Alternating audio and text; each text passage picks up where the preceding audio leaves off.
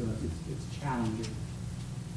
God will give us a word, or he'll tell us something that we know we should do or we shouldn't do, and it's challenging.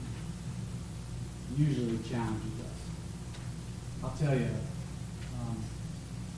this chapter, we're going to continue our series, The Church is Not About the Building,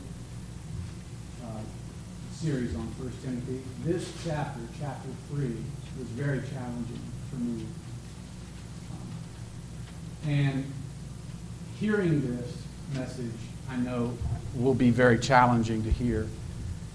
So I want you to know that as I was preparing this message, I was praying for each one of you because I wanted God to speak to you because I love you and I care about you.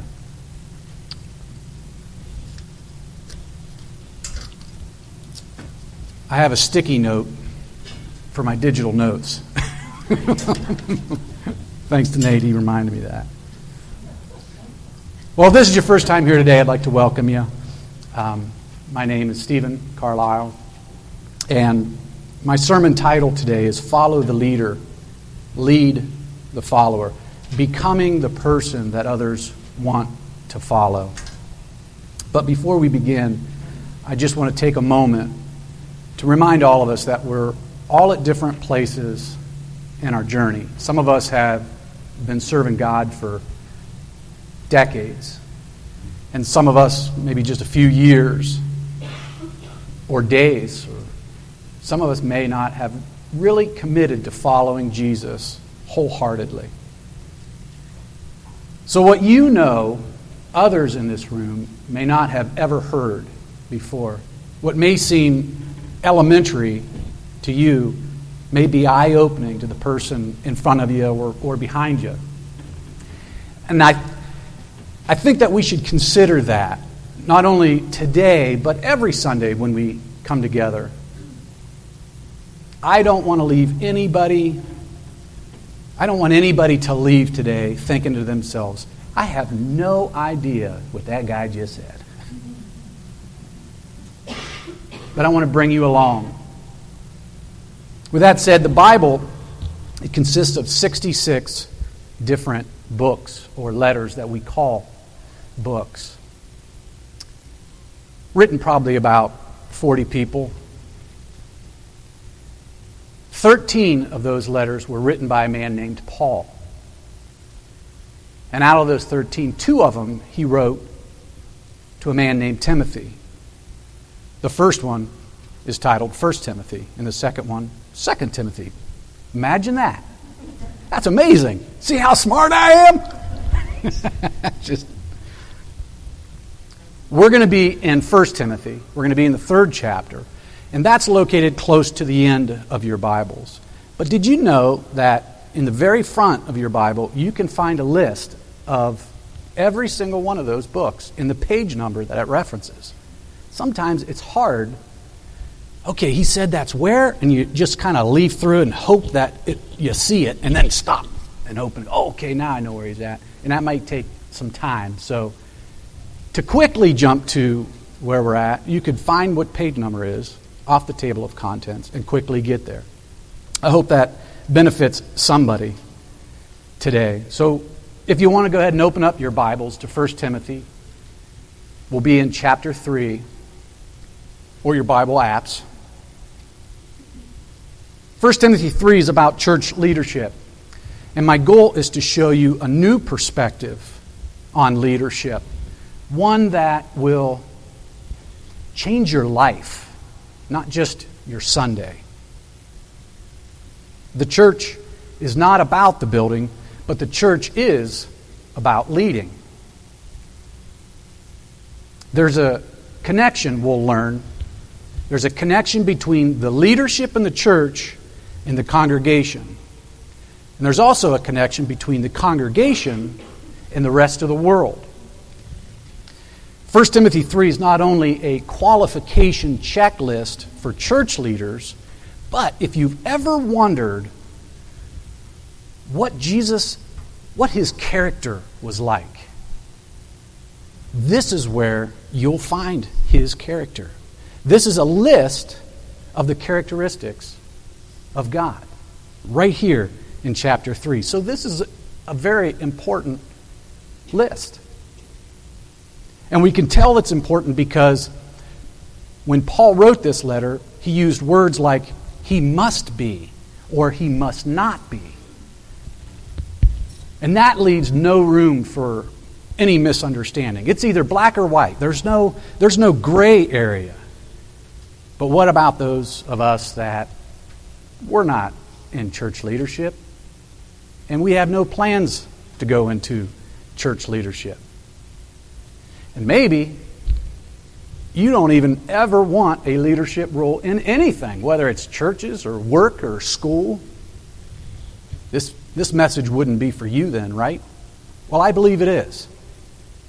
I believe this message is for everyone in this room, whether you're 8 or you're 80, whether you're male or female, whether you're my son Deuce or my dad Dave.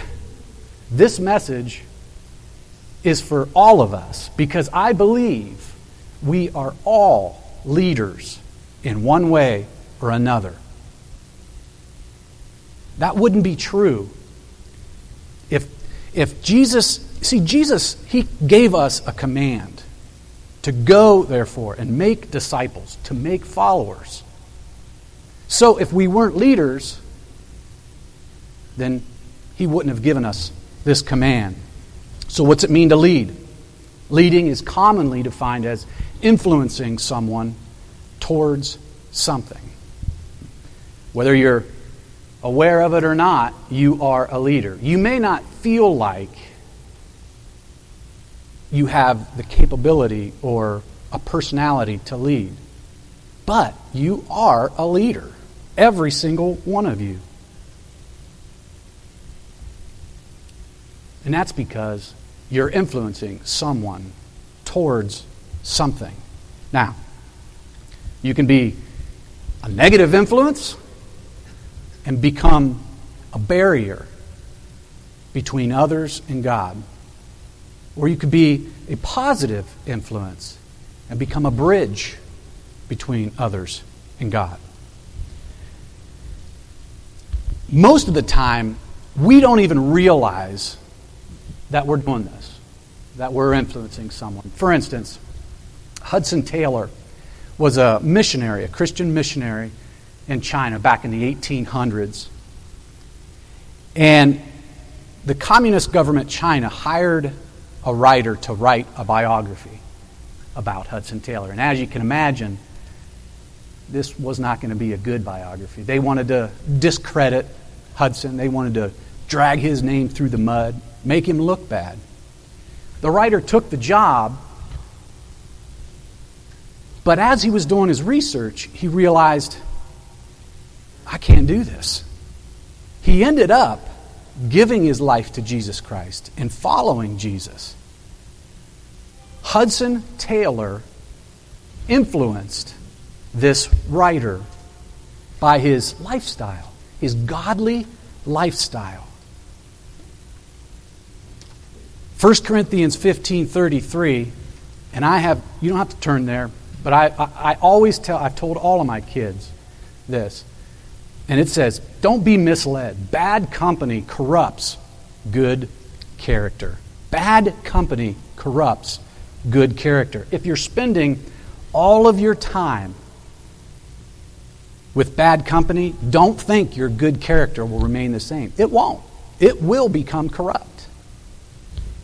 Now, I'm not saying ignore those people because I wouldn't be standing here if that were so.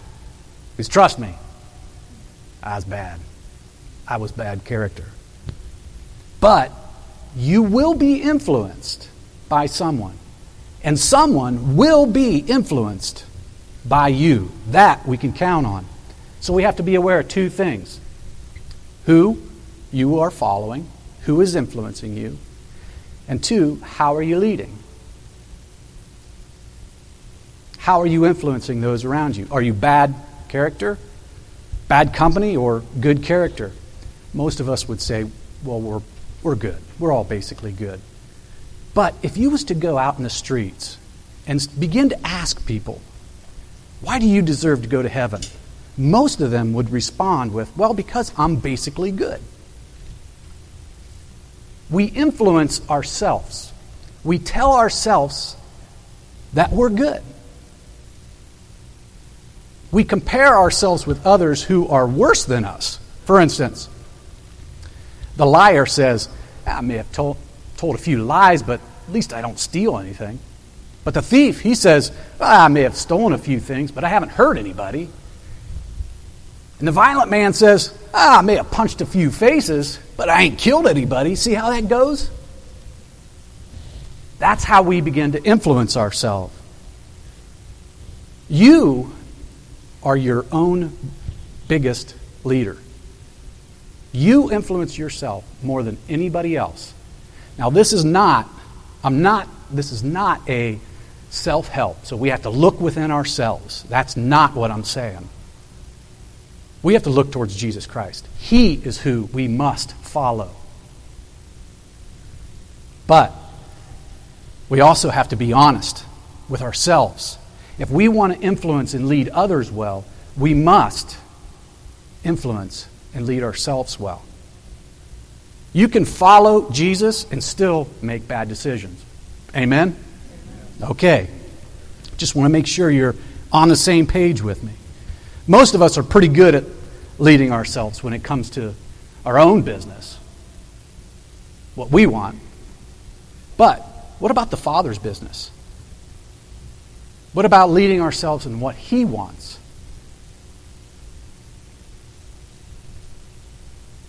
Oftentimes, I know personally, I justify my thoughts to get what I want. For instance, one day, it was a long day, it was in the evening time, and I just wanted to relax. I just sat down in my chair, kicked my feet up, turned on the TV. I was like, yeah. And then the thought occurred to me, I haven't spent any time reading the Word. I haven't spent any time with God in His Word. And then I justified. Oh, I just want to relax. I just want to relax. I'll do it in the morning. I'll get up early. I'll set an alarm. Well, morning comes. The alarm will go off. The alarm called justification. Oh, 10 more minutes. I'm so tired. 10 more minutes. Snooze. The alarm goes off again. Oh, justification. 10 more minutes. Snooze.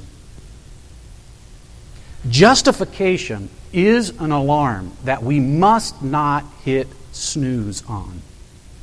It's an alarm for us to wake up and realize what we're doing.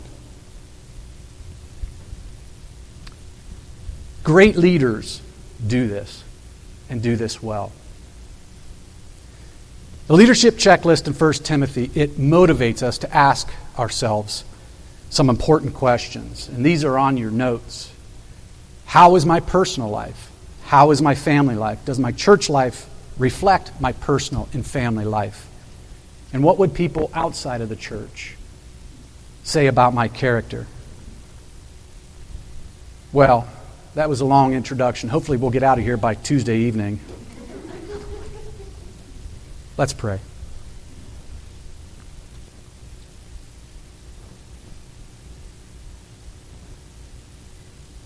Father, I am so grateful for the wisdom that you gave me. And everything that I've learned and everything that I understood comes from you. So, Lord, everything that I say, I hope that you bless into the hearts of every person here. Lord, use these words. Cause our hearts to receive what you want to tell us. We need you, Lord. We need you desperately. In Jesus' name. Amen. Okay, what we're going to do is we're going to read through verses 1 through 7. And we'll skip down to 14 and 15, and then we'll come back to verse 1, just to clarify and define some of these. There's a lot here, so we'll try to get through these real quick. 1 Timothy 3, 1 through 7. The saying is trustworthy. If anyone aspires to the office of overseer, he desires a noble task. Therefore, an overseer must be above reproach, the husband of one wife, sober-minded, self-controlled, respectable, hospitable, able to teach, not a drunkard, not violent but gentle, not quarrelsome, not a lover of money. He must manage his own household well, with all dignity, keeping his children submissive. For if someone does not know how to manage his own household, how will he care for God's church? He must not be a recent convert, or he may become puffed up with conceit and fall into the condemnation of the devil. Moreover, he must be well thought of by outsiders, so that he may not fall into disgrace, into a snare of the devil. Skip down to verse 14. I hope to come to you soon, but I'm writing these things so that if I delay, you may know how one ought to behave in the household of God, which is the church of the living God, a pillar and buttress of the truth. Amen. I want you to notice key verse here. This is verse 15.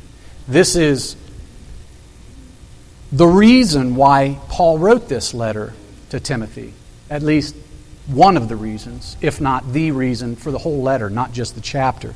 He says, I'm writing these things in 14 and 15 so that you'll know how one must conduct himself in the household of God. So Paul wrote this to Timothy so Timothy would know how to be an example for the church to follow. Of course, Paul isn't talking about a church building, because the church is not about the building, but leading a group of people that he refers to as a household, a family, people, women, men. We make up the body of Christ. We are the body of Christ. A body is a living organism, not an organized way of living. And this is important to us because there's a connection between church leadership and the congregation. You can tell the quality of the leadership by the quality of the congregation. If the leadership is of good spiritual quality, then the congregation is going to be of good spiritual quality. However, if the congregation is poor spiritual quality, you can almost guarantee leadership is poor spiritual quality. Churches need spiritually qualified leaders to help them grow into a healthy spiritual body. And so Paul gives Timothy these instructions so he'll know how to conduct himself, how to be good spiritual quality example for others to follow. And then there's the connection between the congregation and the world. If we're good spiritual quality, then we are reflecting Jesus. And we lead people to Jesus. Okay, let's return to verse 1 for clarity. Here's a trustworthy saying. Hold on a second. I apologize. I still had that gum in my mouth. Here's a trustworthy saying. This is a statement that is worthy of our trust. We can see that this is true. If anyone aspires to the office of overseer, he desires a noble task. Notice here, he desires a task. This is a work that a person desires. This isn't a position. This isn't a title. He's not trying to elevate himself above others. This is not ambition. Ambition is one who's seeking the role of power for selfish reasons. This is aspiration. Aspiration really isn't concerned about the title, but it is concerned, am I worthy of it? Those two different words that he used there, aspires and desires. These Greek words, they paint a picture of one who is reaching out to grab a hold of something because of this inner passion that I just got to have it. This is a work that one has to do. It's not. He doesn't just go, well, you know what? Pastor, huh? Yeah, I'll give it a shot. That's not what this is saying. This is a deep longing, this desire that I got to do this work. Charles Haddon Spurgeon, I heard a quote from him once. He said, "Do not enter the ministry if you can help it." And when I first heard that, I thought, he don't want anybody to go to the ministry. That sounds crazy. But if you look at it from this perspective, it's a deep passion that I got to have it. I got to do this. I've tried other things. It just keeps this desire. I got to do this. If you can do something else, then do it. But if you can't, then go into the ministry. You got to have the desire. One will have the desire for the work. A friend of mine was in the church that he was going to, asked him to be in leadership. And he said he'd pray about it, and so he did. But he told him, you know what, I have to decline. Well, then sometime later, they asked him again, hey, we want you to be in leadership. And he said, well, I'll pray about it. And so he prayed about it, and then he told him, I'm sorry, I have to decline. And then they asked him a third time. By this time, people are coming up to him saying, hey, you'd be perfect for the job. I could see you doing this work. You're perfectly qualified. But he started to believe, maybe this is a sign from God. Maybe God's telling me that's what He's calling me to do, be in leadership. But he wanted to be faithful in prayer, so he prayed. And after he was done praying, he said, I'm sorry, I have to decline. You see, God didn't give him a desire for that work. So if you don't have the desire, it's not going to be completed. It's not going to work if the desire is not there. Therefore, an overseer. Now, your Bible, depending on translation, the word might be overseer, might be bishop, might just be church leader. That Greek word is episkopos. That's where we get the term Episcopal, Episcopalian church. It derived from two different words, epi and skopos. Epi means on or upon.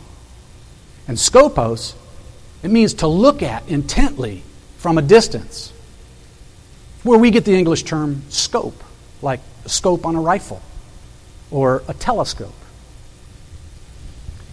If you think about it this way, the idea of a runner who is running a race and he sees the finish line, his eyes are completely and totally fixed on that finish line to win the race. That is kind of what this is. An overseer is a man who is called by God to keep his eye intently on his flock for providing personalized care and protection. So one might be asking, well, why don't we call our leadership overseers? I thought that's what an elder is. If that's not an elder, what's an elder? Well, an elder is also a term used in the Bible to describe leadership in the church. In Acts 14:23, it says, Paul and Barnabas appointed elders for them in each church. So that word there is presbyteros. That's the Greek word presbyteros. We get the English term presbyter, Presbyterian church. Both, this just means older. This was typically a man who was 50 years of age or older. He had some life experiences. He had some wisdom to teach others. But both of these terms were used in the same capacity. An elder, or a presbyteros, still explained scriptures, still taught doctrine, still watched over and cared for the people in the same capacity that an overseer would, or an episkopos would.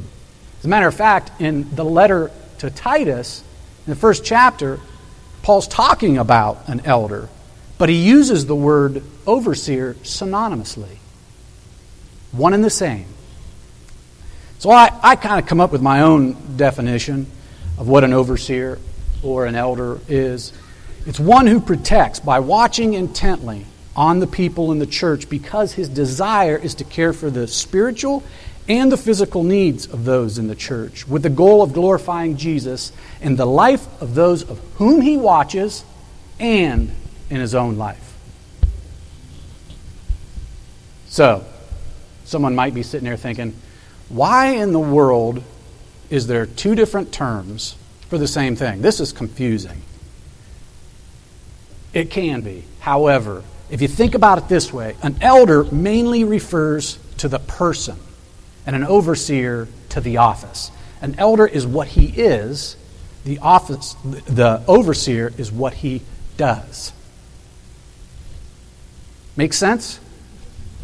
Okay. Today we use the term pastor and elder. Now, our elders, most of them are not 50 years or older, but we use the term pastor. Pastor typically he's also an elder. A pastor is an elder, but typically this is his full-time job.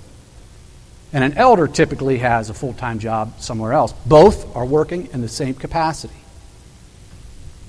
Verse 2 also brings us to the personal life of an individual. The overseer must be above reproach. This literally means blameless or without accusation, something that can't be laid hold of. That there's nothing in a person's life that the enemy can grab a hold of and interfere with or ruin his work or his testimony. This doesn't mean sinless, or there would be no church leaders. Amen? Must be the husband of one wife. There's lots of debate on this. Some say that this means that if a person has been divorced and remarried, can't be in leadership. Some say it deals with polygamy. Some say that if you're single, you can't be in leadership. The literal translation means one woman man. To be faithful to only one woman. This does not exclude divorced or single men. Can a man that have been divorced and remarried be in leadership? Absolutely. I do believe so. Now, this may take some time to clarify, to make a determination. I have a friend of mine, both him and his wife are Christians, and their marriage has been going rough for a long time. And one day, his wife said, I'm moving out. When are you going to do that? Thursday. See you later. Bye. Now, up to this point, he has done everything that he possibly could. Professional counseling with a Christian counselor. Counseling with a pastor. He's done everything to try to restore this relationship. Could he go into leadership? Absolutely. I do believe. Now, I wouldn't recommend it obviously right now. But say years down the road, could he go into leadership? Absolutely. I do believe. Now, with that said, if a person is in leadership as an elder and his marriage is failing and it looks like it's going to divorce, this person, I believe, should step out of that role and focus directly on his wife. That becomes the most important at this time. Must be sober-minded. Metaphorically speaking, this is a mind that is absent of alcohol. What happens when you put a lot of alcohol in the body? The mind's not so clear, is it? We might say clear-headed. A person that's got complete control of his thoughts. He's not influenced negatively. A sober-minded person has a disciplined thought life in a way that'll bring him closer to God. He might have to say no to certain things or yes to certain things because he wants to be a good example of Jesus for others to follow. And this is directly connected. I think these two are directly connected. One who's sober-minded and one who must be self-control. A person who has complete control of his actions. And the best example that I could come up with is a person that is preparing for the Olympic Games. This person, they have a lifestyle. Their whole life revolves around this little gold medal that they're going to hang on their chest. only to later hang on the wall or maybe sell.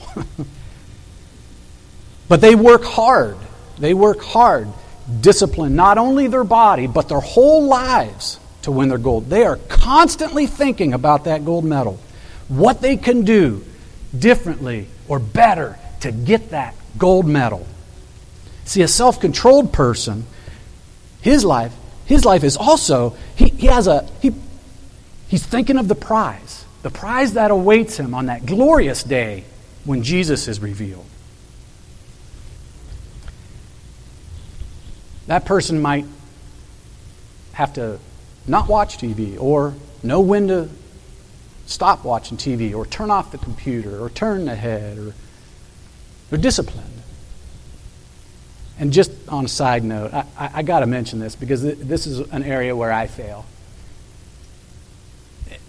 Everybody knows what Netflix is and have probably watched series on Netflix. Some of those series are pretty good. You ever watch, let's try this series. You watch it, you get to the end of it, it's like, wow, that was good. I got to find out what happens next. Let's watch one more. We watch that one, and then you get to the end of that one, and it's like, oh, I got to watch the next. I got to find out what happens next. And then evening comes, and you're like, oh, man, we've been watching all 8 hours. All right, just one more season. A good leader, a good self-disciplined person knows that one more season could be too tempting, so he stops. Why are we tempted? James says each person is tempted when your own evil desires, you're dragged away and enticed. We all have evil desires, every single one of us. When you add enticement, you get temptation. But when you take temptation and then you add a decision, that equals the response. And good leaders' response is self-control. Must be respectable. This is the Greek word kosmos. We get cosmos from it. The universe, the stars, the planet. It means orderly arrangement or well-arranged. Sometimes, when I was out west with Jason, I look at the stars and I'm like, wow, there's so many more than I ever saw before in my life. It's like God reached down into his bucket of stars and boom, that's where they stuck. But we know that's not how it happened. We know he placed each star in a particular place for a particular reason. Every planet in a particular place for a particular reason. The human body, living organism, you can't have an organism without being organized. Every limb, bone, and cell perfectly well arranged in a particular way for a particular reason. The opposite would be chaos. Let me give you an illustration of chaos. There's a young man, his name was Richard Sears. He was a railroad agent. And he found out that he could order watches from the manufacturer and then ship them to some agents who would sell them to local people. Well, he teamed up with a guy named Alva Roebuck. And by 1894, Sears and Roebuck had a 300-page catalog. But orders came in so fast that Richard Sears couldn't keep up.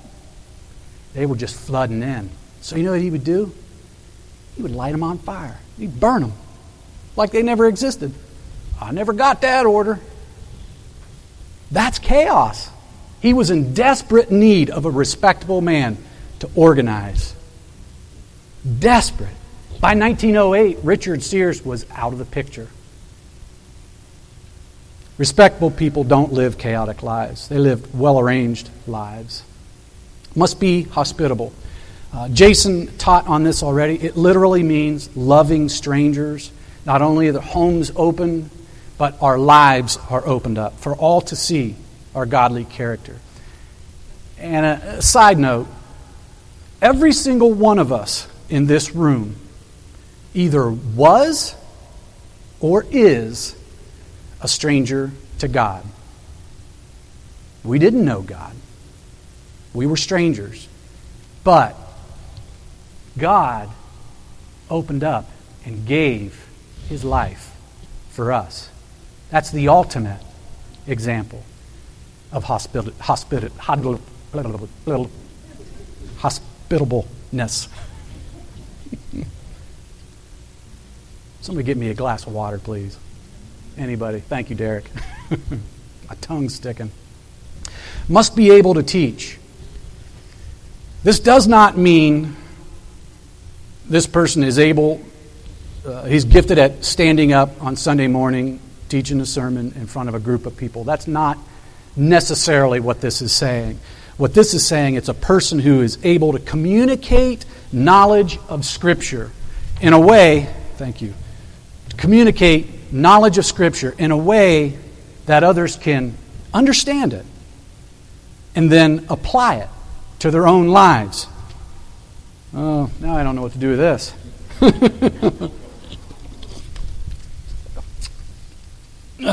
Watch, I'll kick that over. One who's able to communicate knowledge of Scripture in a way for others to understand it and apply it to lives. This could happen in a one-on-one time. So I know some people that are, man, they are awesome. It's like you talk to them one-on-one, it's like, wow, I never even saw that. But you ask them to get up in front of some people, they're like, no way. But what about you and I? We're not teachers of the Word, right? Most of us aren't. Well, this is still for us because in Romans it says everyone who calls on the name of the Lord will be saved. Do you believe that? I'm asking a question. Amen? Amen. Well, right after that, in Romans 10:14 it says, but how can they call on Him to save them unless they believe in Him? And how can they believe in Him if they have never heard about Him? And how can they hear about Him unless someone tells them? And this can happen one-on-one.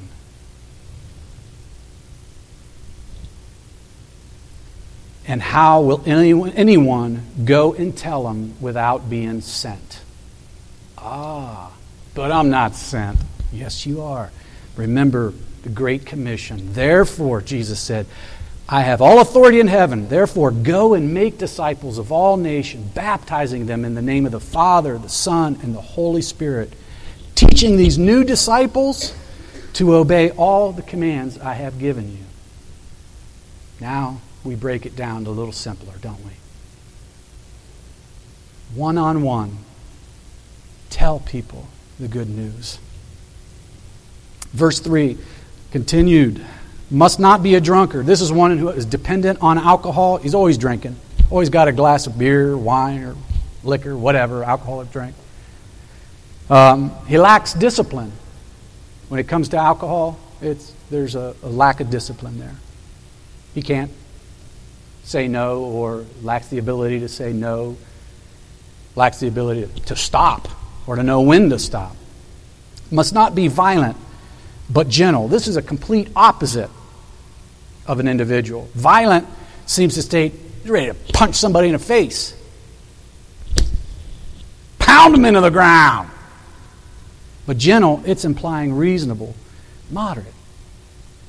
One who forbears, who is quick to forgive. Elders should be great listeners. We all should be great listeners. You know, what someone has to say is just as important as what you have to say. Especially when it comes to criticism, because we know we influence ourselves, don't we? We say we're better than we are. So when someone criticizes us, we should listen to it. And think, is that true? Could that be true? Maybe seek some wisdom from someone else. Hey, do you see this about my life? Is this true? Also, elders should allow others to serve. Allow them to serve in a way that they're not being dictators or get angry with those who serve when mistakes are made.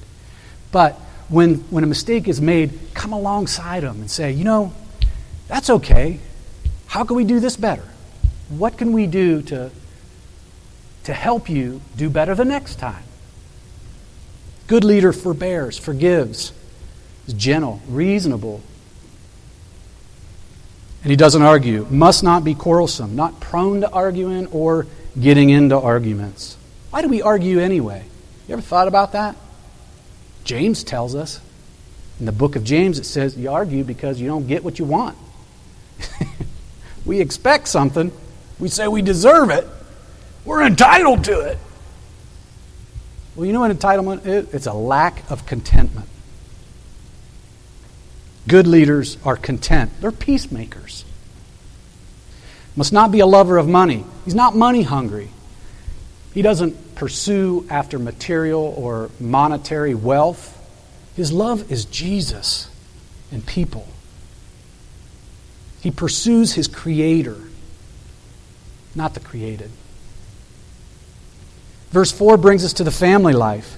Must manage his own family well and see that his children obey him, and must do so in a manner worthy of full respect. What I see here is a man who takes responsibility as his job, as a father, and as a husband. He doesn't give that responsibility to his wife. He doesn't say, you take care of that. He's not lazy and say, if I don't do anything, she'll do it. She'll take care of it. I'll just sit here and act like I'm asleep. He owns this responsibility because he cares for the spiritual and physical needs of his wife and his children. He lets his children be children. They're going to make mistakes. They're going to do things they shouldn't. But he's diligent to observe what they are doing because there's dangerous things around. And there's things that they probably shouldn't be getting into. He doesn't let his children just run wild and do whatever they want. But he's diligent to watch and observe and be careful and watch over them. Remember my definition of what an elder was, one who protects by watching intently on the people in the church? Well, if you change that word from church to family, this is a man who manages his own family well. He protects by watching intently on his family because his desire is to care for the spiritual and physical needs of his family with the goal of glorifying Jesus in the life of his wife and children and in his own life. Because, verse 5, if anyone doesn't know how to manage his own family, how can he take care of God's church? That's a rhetorical question. I kind of like it. I don't know. I imagine Paul when he's writing this. Duh! He can't take care of his own house. How can he take care of God's? I don't know. Verse 6 brings us to the church life. It must not be a recent convert. Why do you suppose that is? Every great Christian leader had to be a new believer at some point, right? Well, he says, may become conceited and fall under the same judgment of the devil. New believers are awesome to be around. I love to be around new believers. Their whole lives are changed. They're constantly talking about Jesus. They're constantly thinking about Jesus. They're always reading the Word. But, just like Satan, who became proud, a new believer who is placed into leadership, they can begin to think that they're better than they actually are. Might say, man, I've only been a Christian for 6 months, and I'm already the pastor. What's wrong with you people? A new believer needs time to mature before being placed into leadership. Verse 7 brings us to the life in the world, or the life outside of the church. Must have a good reputation or be well thought of by outsiders. Why do you think it matters what other people think about you? Especially these people. They don't even go to church. They don't even believe in God. Why does it matter what they think? Well, they may, and they probably will, disagree with your faith and your beliefs and probably most of your morals, but they shouldn't be surprised when they find out you're in leadership. In other words, or be surprised when they find out you're a Christian. They shouldn't go, Joe? Joe is an elder? Get out of here! There ain't no way. See, that becomes a disgrace to even what an unbeliever knows as good. You know what they're going to say? I will never go to that church. Ever. And then whenever someone brings up church so-and-so to Joe, what's he going to say? Whoa, whoa, whoa! You don't want to go to that church. Trust me. I know one of the leaders. It's not good. It's not good. But if a person is not surprised, if they respond like, oh, Joe's elder? Yeah, I could see that. Yeah. You see, there's no trap. There's no trap to fall into. You ever heard the saying, your reputation precedes you? What's that saying? Your reputation went before you. People hear of you, and they know all about you before they've met you. You could be a negative influence. Be a barrier between them and God. Or you could be a positive influence. Be a bridge between them and God. So, if you don't learn anything, learn this. You are very important to the lives of others. How are you influencing them? Are you a bridge or are you a barrier? This is for church leaders as well as leaders of ourselves. So we got to ask ourselves those questions. And when you ask yourself the question, answer yourself honestly. Don't try to fool yourself, deceive yourself, or justify your thoughts. Be honest with your answers. How is my personal life? Have I been leading myself well as I follow Jesus? How is my family life? Am I loving my family like Jesus loves my family? How is my church life? Does my church life reflect my personal life and my family life? Or have I been living a lie? Am I different when I'm alone or when I'm at home? Am I a different person when I'm at church? What would people outside of the church say about my character? Would they say that I'm a bridge? Or would they say I'm a barrier? And finally, most importantly, what decisions do I need to make today to lead myself well? Maybe that decision is a decision to follow Jesus. That will be the greatest decision that you ever made in your entire life.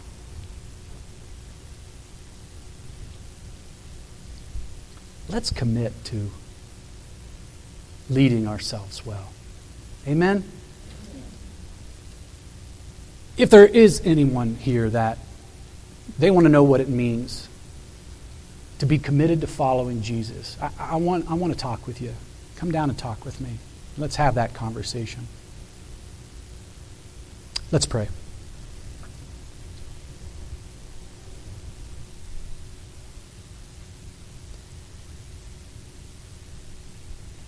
Father, we're very grateful for everything that you have done for us.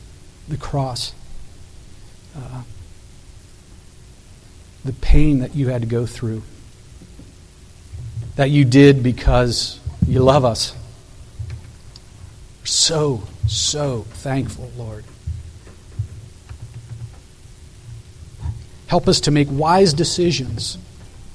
The courage, Lord, to step out and talk to other people about you.